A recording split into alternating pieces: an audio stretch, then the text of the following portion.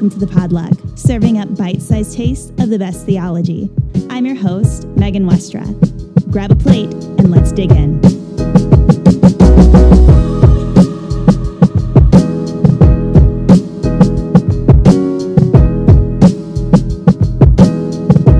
Hey, and welcome back to the Podlug. As always, I'm your host, Megan Westra, and today we're going to be talking about religious pluralism. So just like in the episodes on atonement theories, this is not meant to be an authoritative take. This is not exhaustive by any means, but it's just meant to ground you in the conversation as we approach our question for Season 1, what does it mean to be saved?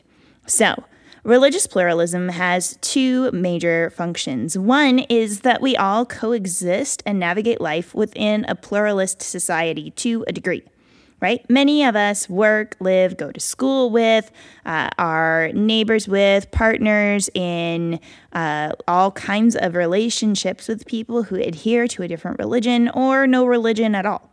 That's just the way things are. A second function is to hold pluralism as a way of understanding all religions at their best, as teaching the same basic truths and pointing to the same God or sense of the divine. Paul Knitter of Union Theological Seminary notes that for pluralists, the manyness of religions is not just de facto, the way things are, but de jure, the way things need to be. So people like Paul Knitter and John Sobrino, who was a liberation theologian, draw our attention to the fact that Jesus wasn't issuing altar calls and wasn't asking people to check a box or say a prayer, that Jesus was announcing a kingdom breaking in. Both Mark and Luke record a story about the 12 disciples confronting Jesus, about people healing others and driving out demons. But Jesus responds with, "Whoever's not against us is for us."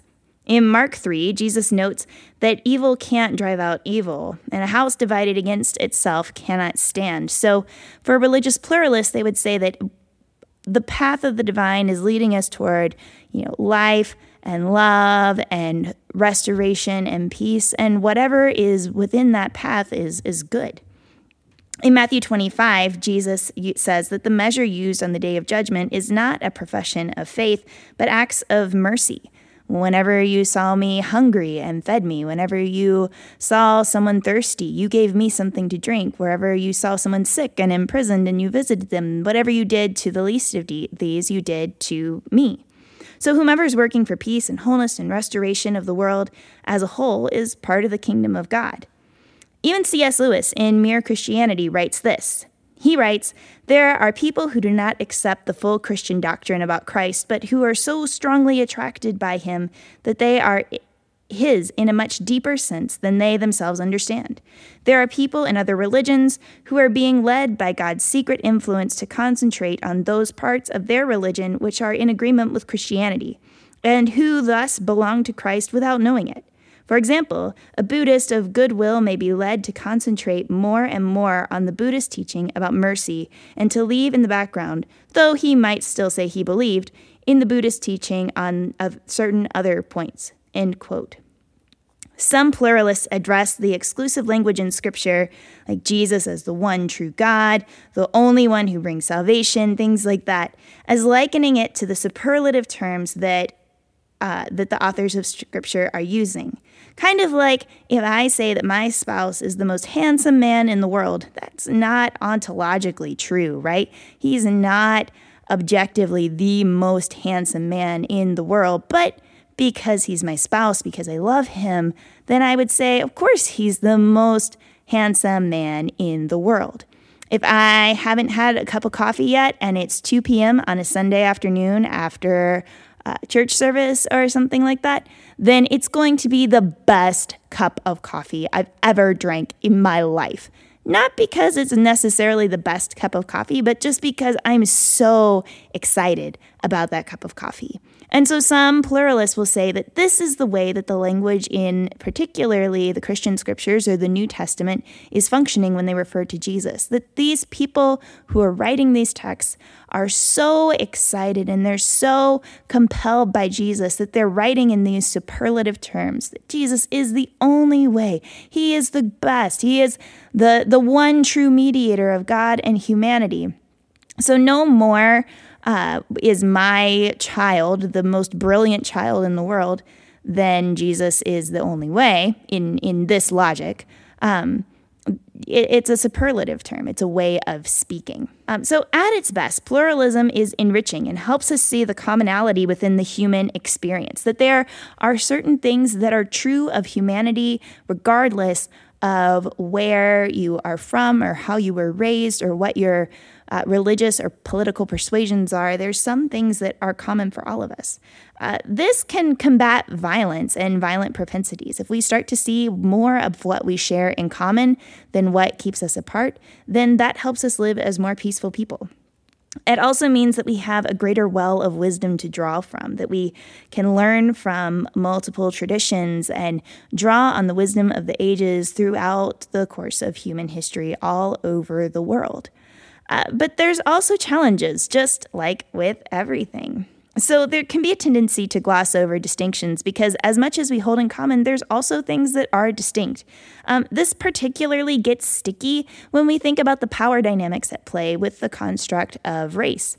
So white people especially tend to find something that they think is cool or helpful, and then they can co-opt or appropriate it. So in particular, with regard to that, we need to be mindful that when we are holding things with a pluralist mind, that we aren't appropriating, especially people who, like me, find themselves on the social location of whiteness and the privilege that is afforded that. So we need to be aware of those things and the ways in which we are utilizing or drawing from teachings from different religions or from different cultures.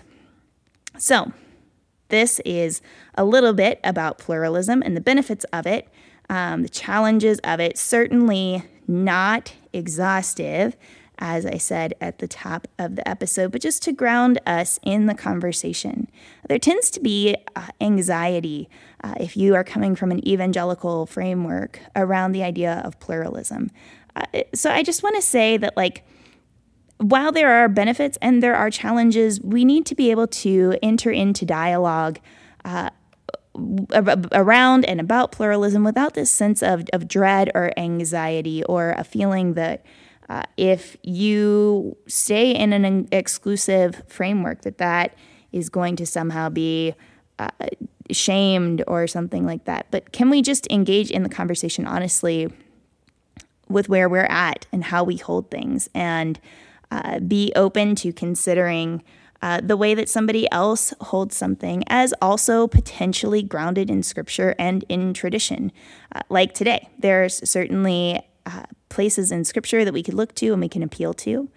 There's people throughout the course of history who, have held these positions as well, like Lewis.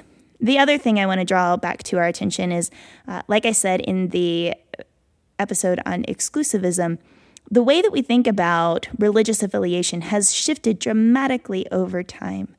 So for early church fathers, early church mothers, the way that they held belief and faith and religious adherence is totally different than the way that we hold that today. There's a really, really great book about the development of that over the course of time called Before Religion by Brett Nogbre. It's a pretty dense read, so I will warn you of that. It's a history text, so definitely not something to just toss in your beach bag, although I guess summer is ending, so maybe there's not as many books that we're tossing into beach bags, but something that takes a little bit more work to get through, but very good about tracking the religious development, the development of the construct of religion, and how we hold this. So that's a good thing to check out. If there's thoughts that you have or questions that you have about hey, how did we get to this point where we have, a strong religious affiliation? that is devoid or often divorced from our political affiliation or our nationality or something like that, as it is today. So I'll put the link to that book in the show notes. Also, I'll put the link to a debate between Knitter, who I quoted earlier, Paul Knitter, and he debated an exclusivist. And there's a transcript of that debate that I'll link to in the show notes as well. This has been the Podluck. Thanks for tuning in. To make sure that you never miss an episode, please make sure that you've subscribed wherever you get your podcast. Please also take time to leave a written review or a rating, as this helps the Podluck be more visible to others. To support the Podluck, please visit our Patreon page. For as little as $1 a month, you can get access to a Slack channel that will help you have conversations, connect you with others who are thinking about these things in deep ways. And so far, there's some pretty good conversation in there. I need to respond today to some posts that I saw in there, so get in on that. It's a good time. Also, to share your thoughts or to share episodes on social media, please use @Podluck Podcast on Twitter or @the Podluck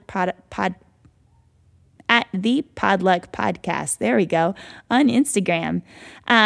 This has been the Podluck. Please tune in next time as we dish it up and talk about Christian universalism. So make sure you grab a plate and dig in with us.